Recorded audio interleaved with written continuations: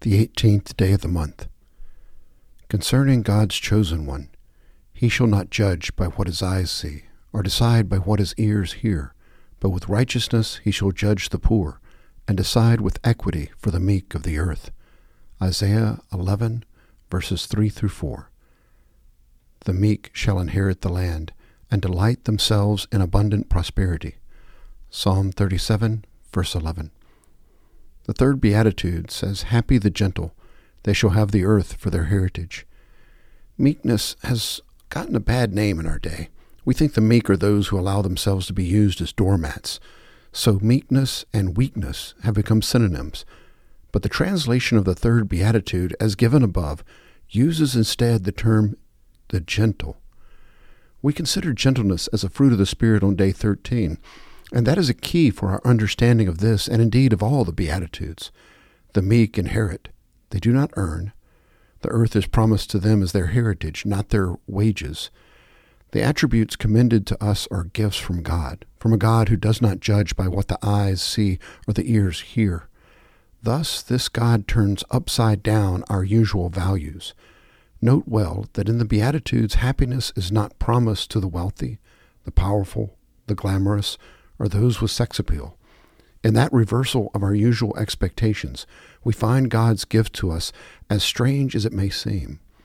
How should this biblical approach to what is important change your own values, your own estimate of what constitutes success? By the way, how successful do you suppose Jesus was considered to be on the day he died on the cross? Opening prayer. God, your thoughts are not our thoughts, and your ways are not our ways. We confess our bewilderment at learning of the strange values you treasure. Transform us so drastically that we may embrace your ways without fear or embarrassment. Enable us to judge beyond what human eyes can see or ears can hear, that you may regard us as the meek, worthy inheritors of your mercy, through Jesus Christ, in whom is true happiness. Amen.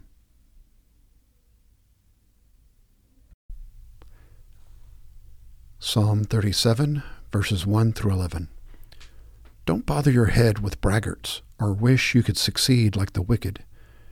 In no time they'll shrivel like grass clippings, and wilt like cut flowers in the sun. Get insurance with God and do a good deed. Settle down and stick to your last. Keep company with God. Get in on the best. Open up before God. Keep nothing back. He'll do whatever needs to be done. He'll validate your life in the clear light of day and stamp you with approval at high noon. Quiet down before God. Be prayerful before Him. Don't bother with those who climb the ladder, who elbow their way to the top. Bridle your anger. Trash your wrath. Cool your pipes. It only makes things worse. Before long, the crooks will be bankrupt. God investors will soon own the store. Before you know it, the wicked will have had it. You'll stare at his once famous place and nothing. Down-to-earth people will move in and take over, relishing a huge bonanza. From the prophet Hosea, chapter 13, verses 1 through 30. When Ephraim spoke, there was trembling. He exalted himself in Israel. But through Baal he did wrong and died. And now they sin more and more, and make for themselves molten images, idols skillfully made from their silver, all of them the work of craftsmen. They say of them, Let the men who sacrifice kiss the calves. Therefore they will be like the morning cloud, and like dew, which soon disappears, like chaff which is blown away from the threshing floor, and like smoke from a chimney. From the book of Acts, chapter 27, verses 9 through 26.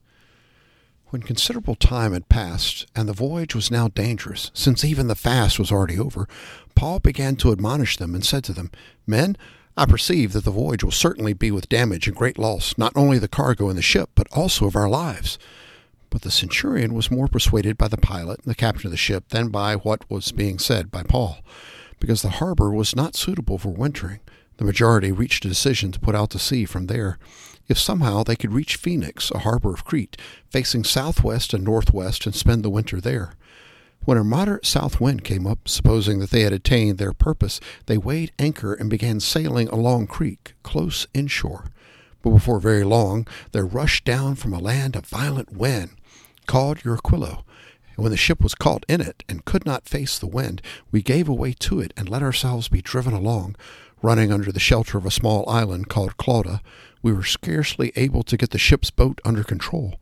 After they had hoisted it up, they used supporting cables in undergirding the ship, and fearing that they might run aground on the shallows of Citrus, they let down the sea anchor, and in this way let themselves be driven along.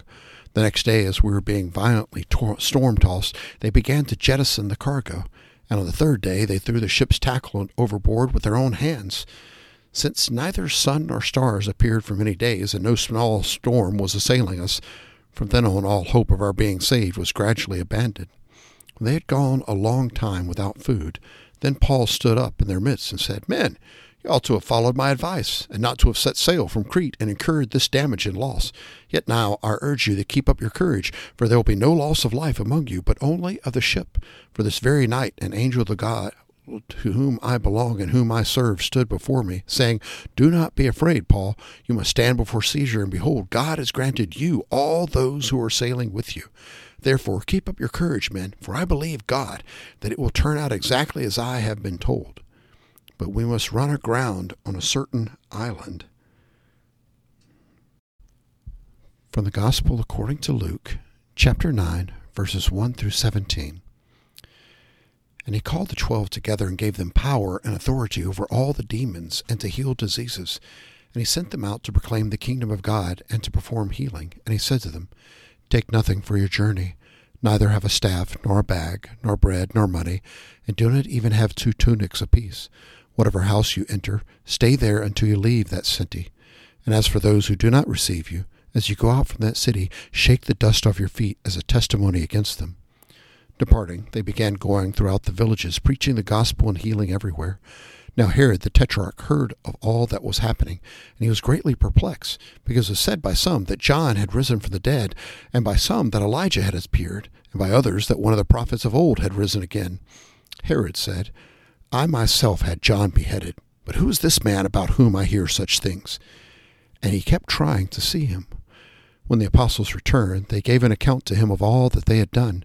Taking them with him, he withdrew by himself to a city called Bethsaida. But the crowds were aware of this and followed him and welcomed him. He began speaking to them about the kingdom of God and curing those who had need of healing.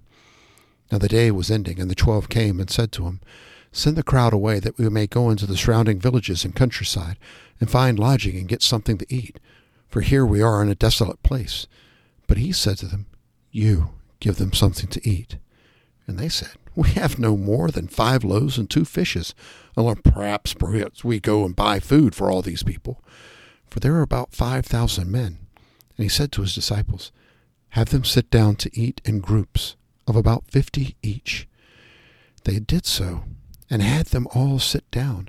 Then he took the 5 loaves and 2 fish, and looking up to heaven, he blessed them and broke them, and kept giving them to the disciples to set before the people. And they all ate and were satisfied, and the broken pieces which they had left over were picked up, 12 baskets full. These are the readings of the words of God for the people of God. Thanks be to God. Wednesday's prayer.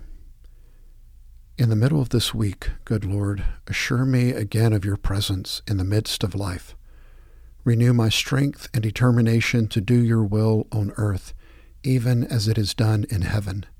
Save me from self-contentment, from a vision that is too narrow. Enable me to reach beyond my parish into my community, beyond my community into every corner of your anguished world.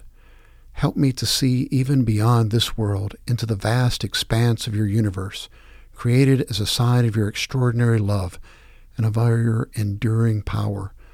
This I ask through Christ, through whom all things were made, in whom all things hold together. Amen. A prayer by Jeanette Strucken from her book, Prayers to Pray Without Really Trying. O God, as you have made mountains and valleys in the earth, so have you made them in me. For moments when I stand on a peak and am filled with wonder, I am thankful. For uplifted moments when I walk the quiet mountain path in light, I am thankful.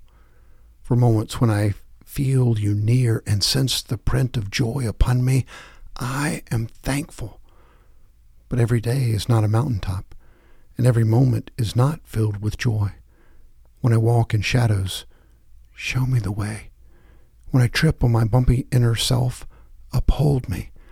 When I run and miss the beauty of the valley, forgive. When I stop trying for fear of falling, pace me. During these days when I cannot run and tell or walk without being weary, help me stand by the well with my cup. Amen. The Lord's Prayer, traditional text. Our Father, who art in heaven, hallowed be thy name. Thy kingdom come, thy will be done on earth as it is in heaven. Give us this day our daily bread, and forgive us our debts as we forgive our debtors. And lead us not into temptation, but deliver us from evil. For thine is the kingdom, and the power, and the glory forever. Amen.